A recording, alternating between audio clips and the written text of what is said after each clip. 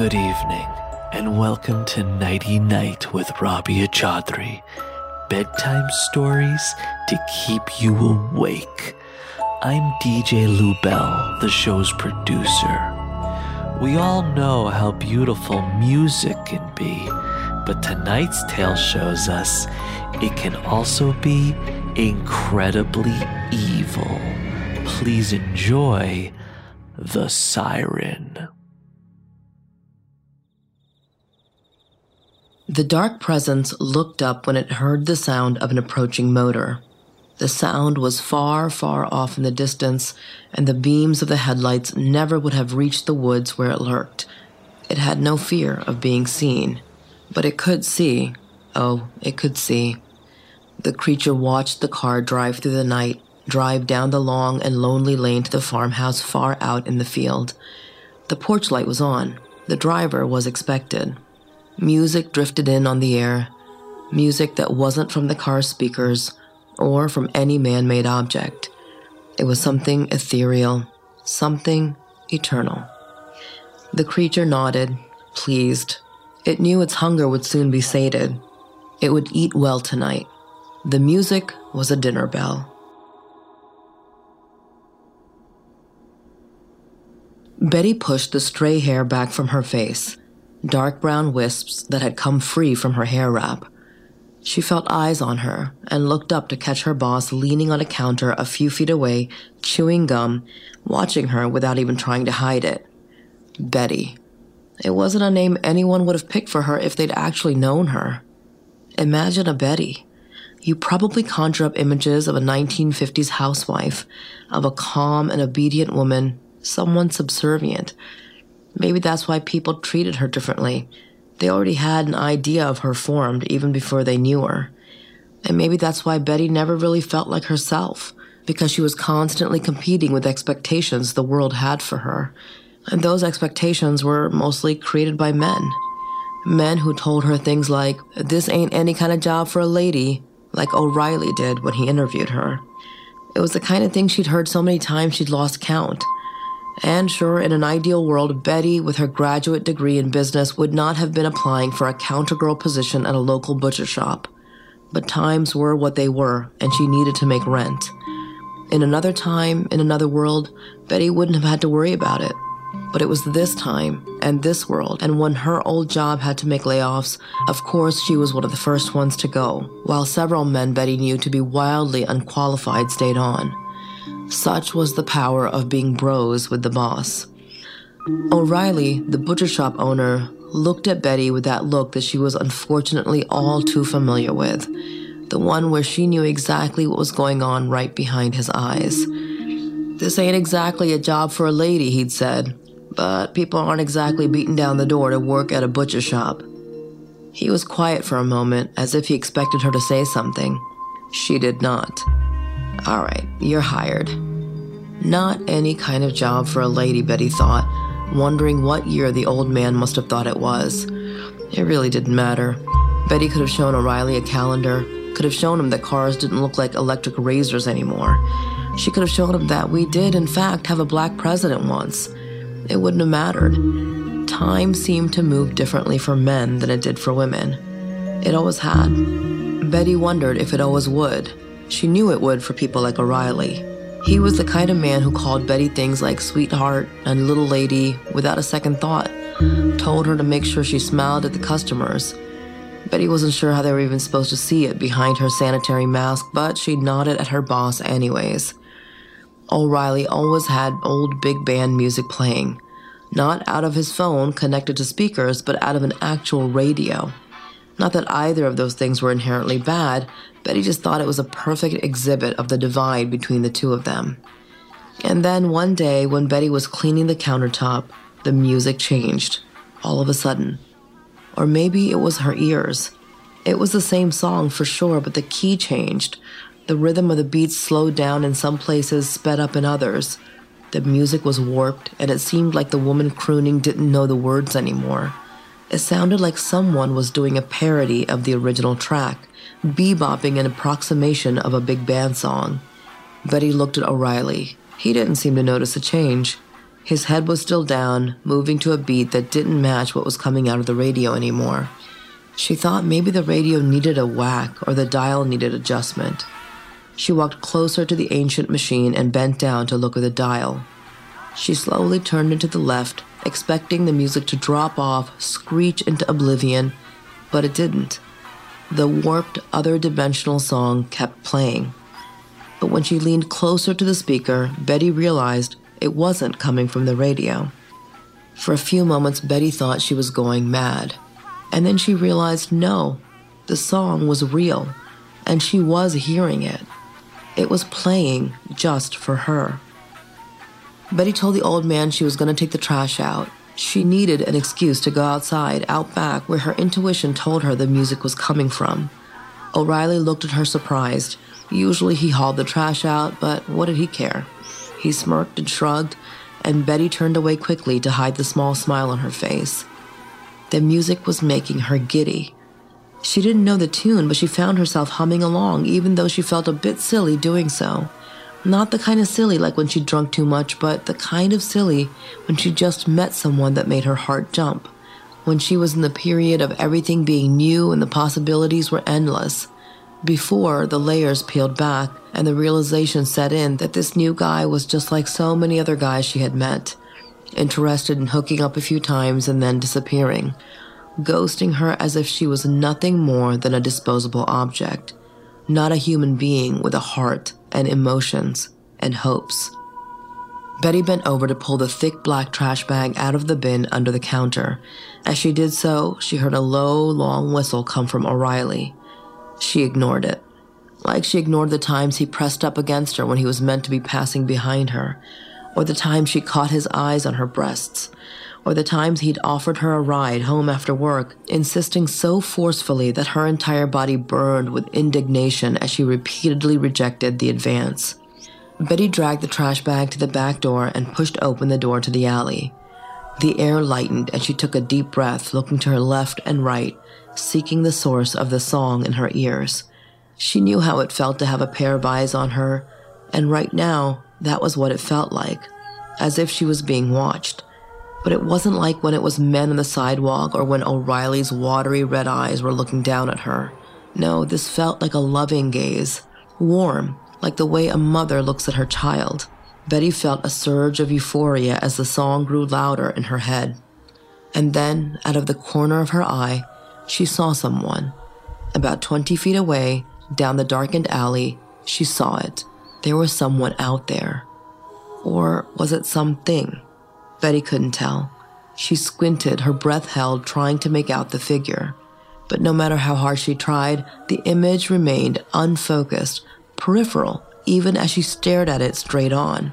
It was darker than the rest of the night and seemed to loom as high as a door. Whatever or whoever it was, Betty knew instinctively that it was the source of the song. The dark shape moved towards Betty, staying close to the wall of the building. Betty should have been terrified, but she wasn't. For some reason, she felt an intense pity for the creature, and empathy for it. What seemed like limbs appeared to her, but it was as if she was looking at the creature through a heat shimmer. Betty didn't know how she knew, but she sensed it was weak, feeble, and that it needed her. When it hovered just a few feet away, Betty fought the urge to reach out and touch it. Instead, she smiled. And just like that, it was touching her. Warm hands and arms had come out of the dark and wrapped themselves around her. Was this, Betty wondered, what love felt like? The creature was singing to her in a voice that contrasted how frail it otherwise seemed. The voice was full and powerful, how Betty imagined some ancient Valkyrie might sound. It was no longer singing the big band song, though. There were no words, just a deep, lulling melody that felt part hymn, part ballad. The tune ran low, full of pain and dread, and then crept up high, evoking jubilation. Whatever it was, it felt like a love song. It continued to serenade Betty and filled her with exhilaration and a deep longing. For what, she wasn't sure. Betty leaned back against the door of the shop, her eyes closed as she felt a warmth spread through her body. Her pulse raced and her head felt light. She felt like a teenager who had just wandered into her crush in the school hall. What is this? What are you doing to me? What do you want from me? As soon as the last question formed in her head, Betty knew the answer. She knew exactly what it wanted from her. It was hungry. That gaunt, emaciated form with the beautiful voice. It was starving. Betty couldn't let that happen. After all, didn't Betty have all the food in the world right there? She darted back inside, loudly humming to herself. It was the same tune the creature sang to her, a tune that was strange and yet familiar, like an ancient melody that she knew from a past life. O'Reilly was helping a customer, unaware that she was back inside. Betty quietly slid open a glass enclosure and silently pulled out a plump red steak. She tucked it under her apron and headed back through the swinging doors to the back room that led to the rear door of the store. It was still out there, waiting for her. She knew it would still be out there, because the song hadn't wavered once, not at all while she was inside. Betty held up the bloody cut of meat to the presence, the music in her mind swelling as she did. She was so enamored she didn't even mind the red juices running over her fingers, dripping down her wrist and arm. A long, lanky hand reached towards Betty's offering and slowly took it from her fingers. Betty had expected the steak would be snatched quickly from her hands as if she was feeding a stray dog. But no, the creature gently reached out, its fingertips slowly brushing against Betty's as it took the meat. For a brief moment, the fog around the creature cleared and Betty was able to see the hand that held the raw chunk of red meat. Betty saw that the digits were withered and old, as if the creature was a corpse freshly crawled out of the grave. Gaudy rings, now rusted and brown, the gems chipped, adorned the dead hand. They too looked like they had spent too much time in a maggot-filled grave. The creature ate, and somehow its song kept going. There was no interruption to its aria as it chewed. As the meat disappeared, more of the creature became visible. Betty could see it wasn't as tall as she thought, that the dark and shadows had played tricks on her eyes. It was, in fact, about her height. The creature finished eating and held out its hand again. Its song, still uninterrupted, changed tenor. It was communicating with her through that song. It knew that Betty could understand it, and what Betty understood was that the creature was not satisfied. It needed more. Instantly, Betty realized that the steak didn't suffice. She was going to need something fresh.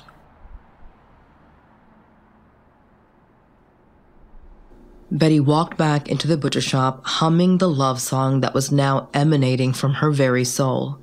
She stood by the counter and watched as O'Reilly thanked the most recent customers and watched them leave. When he turned and looked at her, he didn't even notice the way she stood there, seemingly vacant. Of course he didn't. That was how little she really registered with him, how little attention he paid to her as a human being. Betty thought about power as she looked across the room at O'Reilly, about what she had and what she didn't. She kept her eyes on O'Reilly and carefully unknotted the apron strings around her waist and lifted it over her head, letting the bloody fabric fall to the floor. She reached up to remove the handkerchief she kept tied around her hair and pulled her dark locks free from the ponytail holder. She didn't have to say a word, and yet she'd communicated everything that she needed to. O'Reilly's eyes widened and his face turned red. A grin spread from ear to ear as he pulled off his gloves and hastily unbuttoned his butcher's coat. He knew what was about to happen here. He watched in amazement as Betty backed out of the swinging doors, knowing it was his cue to follow her. If he wondered why Betty drew him out into the alley, he didn't say a thing or show it in any way. He just followed Betty out there silently. And by the time the door closed behind him, by the time he saw the creature, it was far too late. Betty watched O'Reilly's face go from delighted to terrified in a single moment. The song buzzed loudly in her ears, drowning out O'Reilly's scream when the 8-inch cleaver she had tucked into her waistband buried deep into his neck. Again and again, Betty lifted the cleaver and brought it down. When her work was done, she turned to look at the creature, pleased at what she could offer her. Her. That was the first time she realized. The creature was a her. It wasn't just the vague outline of a person anymore. It was a woman. Betty could make out pale skin and long dark hair, but little else in the dark haze around it. When the creature changed its tune, it was speaking to her, and Betty understood everything. "You saved me." The dark shadow came closer and gave her a gentle and grateful kiss. Betty was so enamored, she didn't even mind the blood on her lips. The sign on the butcher shop door read "Closed." It would read that way for quite some time, even though there was someone inside, someone working furiously over a bloodied counter. Betty watched the flies buzzing around the dead flesh at the Venus flytrap on the countertop. It wasn't a hunter. It just waited patiently, waited for its food to come to it. She listened to the buzzing of wings, watched as the fly flew around and around, and eventually made the last mistake it ever would. The jaws of the flytrap closed around it, and Betty heard music in the air. Nowadays, when Betty slept, she dreamed, and when she dreamed of some time long ago. She was a princess in an ancient kingdom. She didn't know where she was or when it was, but she knew this was an ancient time. There were no modern worries plaguing her, no cell phones, no social media.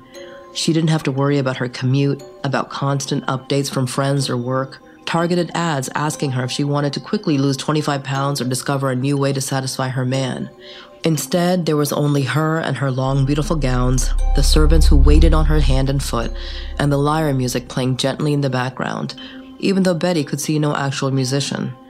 As in any dream, there was no logic, just wildly changing images, things that Betty knew would be branded into her mind forever.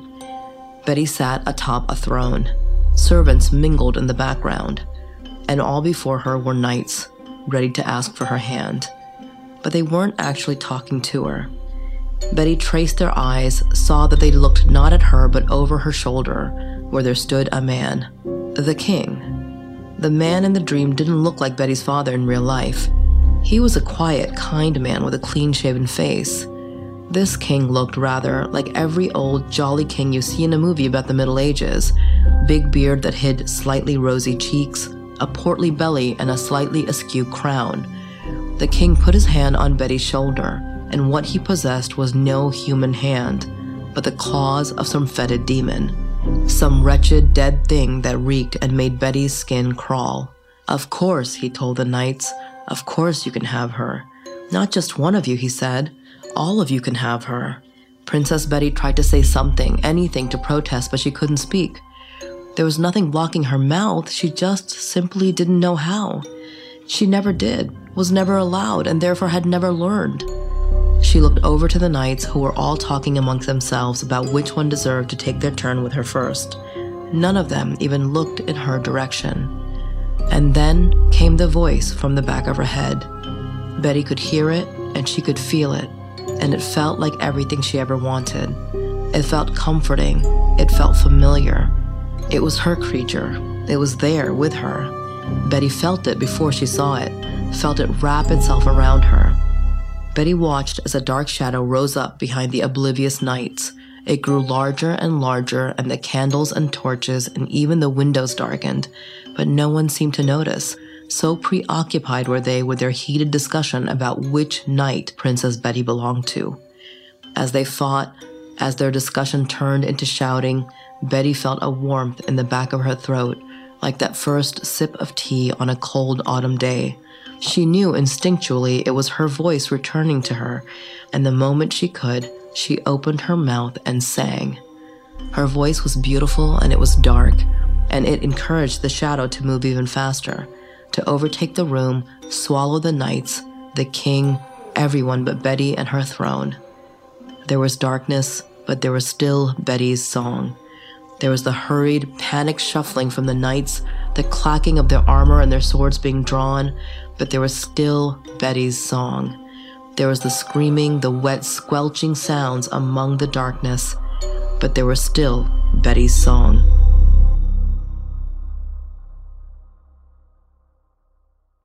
No one ever found O'Reilly because there wasn't any of him left to find. Only a bloodstain on the alley wall behind the butcher shop showed that he was ever even there. The police launched a full-scale investigation, and Betty acted contrite, told the police officers that she had last seen her boss when she left work that day, that he was going to lock up like he always did. There was nothing out of the ordinary about that. The man always stayed late. He was a hard worker. His wife and children confirmed as much to the authorities. No one looked twice at Betty. At least, not in that way.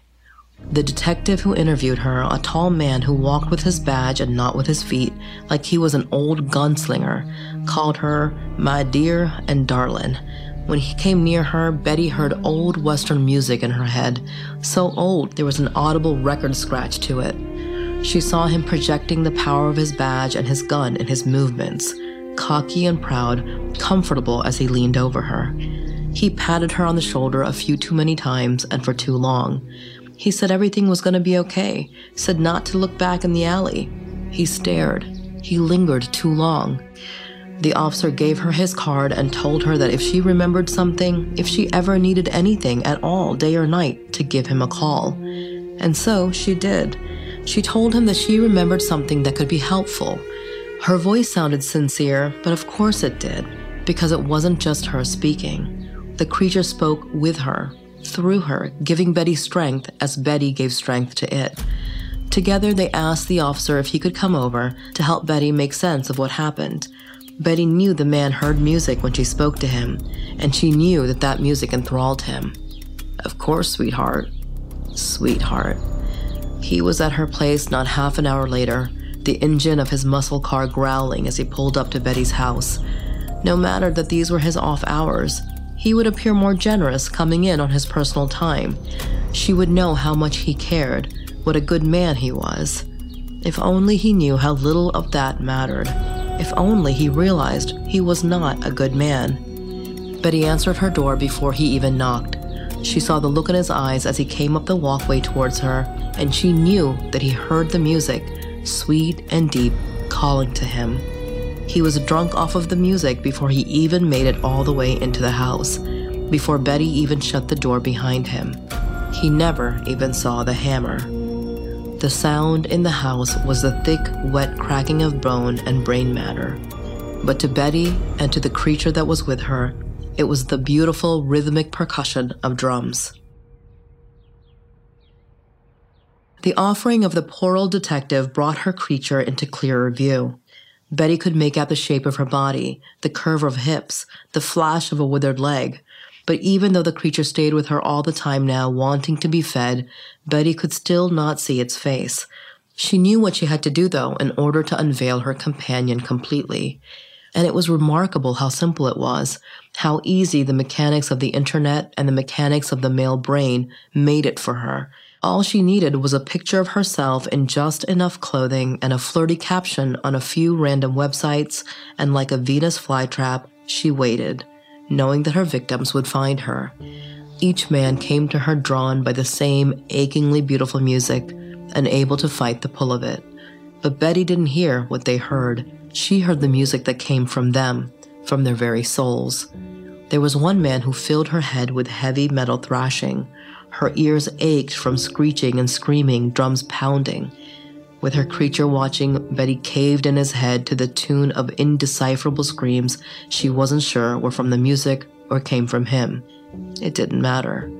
When she and the creature drank from the bowl of his skull, they imagined how fitting they would look as the cover to a heavy metal album. We are the Valkyries of vengeance, Betty thought. There was an older man whose presence filled her with folk songs. When Betty focused on his music and closed her eyes, she saw him crouching in a field of wheat, watching the woman who lived next door walk right past, unaware that his eyes were following her. He first started watching women as a boy, and as a boy he was never caught, and so he was never punished. Over and over she saw images of him hiding, watching women and girls secretly, violating them without them ever knowing it. He began as a boy, but he did it throughout his years as a man. For his transgression, thought Betty, will take his eyes. After he was dead, she popped them like grapes between her teeth. Another man brought the sounds of electronica to Betty's ears. He was a CEO type, a peacock of a man, all slick suits and fast cars and 2 white teeth.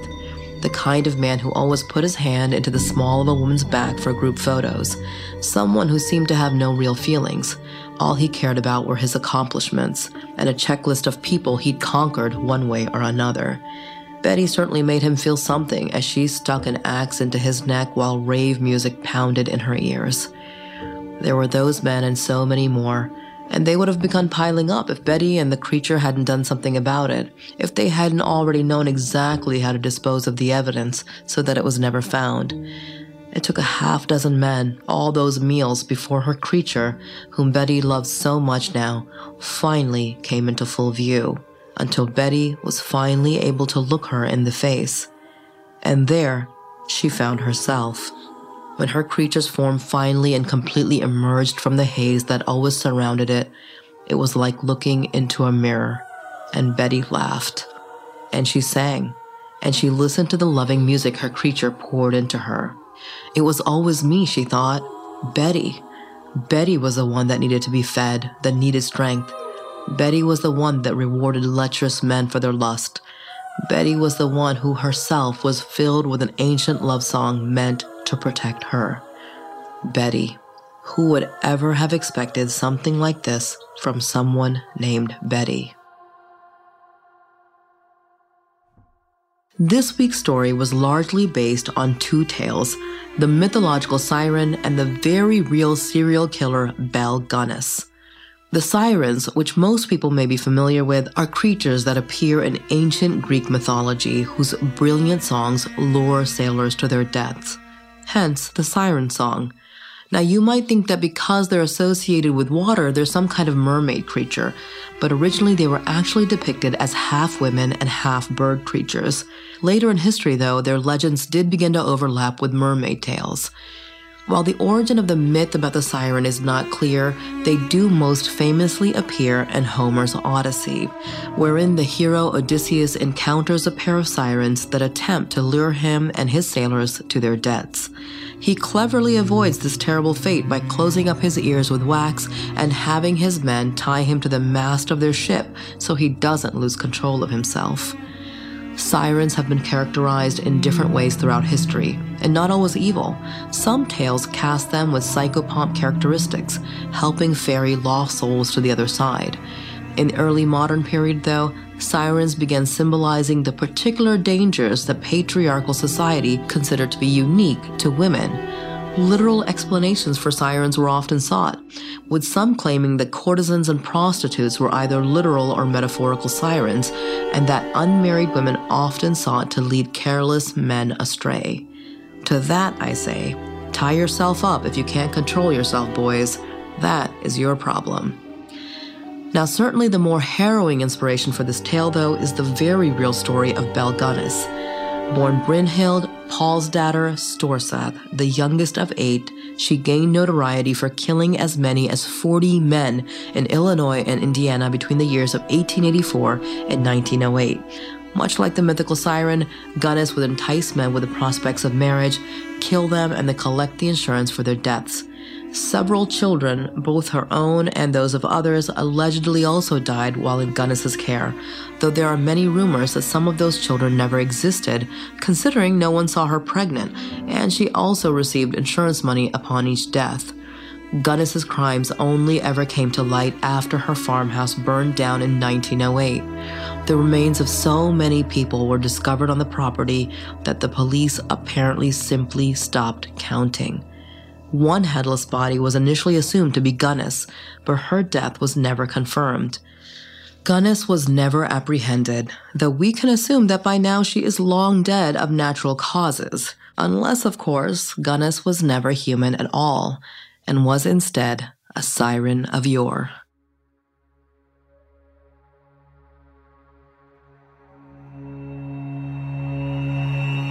Tonight's tale was written by Travis Madden and Rabia Chaudhry.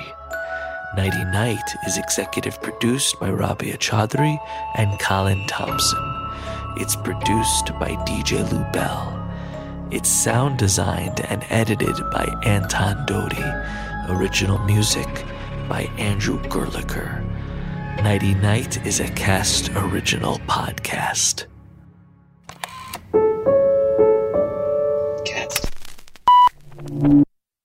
When you go on holiday, there is no finer achievement than doing absolutely nothing. Nothing on the beach, nothing by the pool, walking kind of nowhere, and chatting about nothing.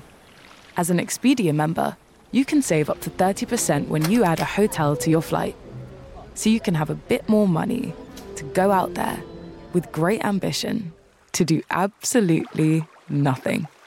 Expedia, made to travel.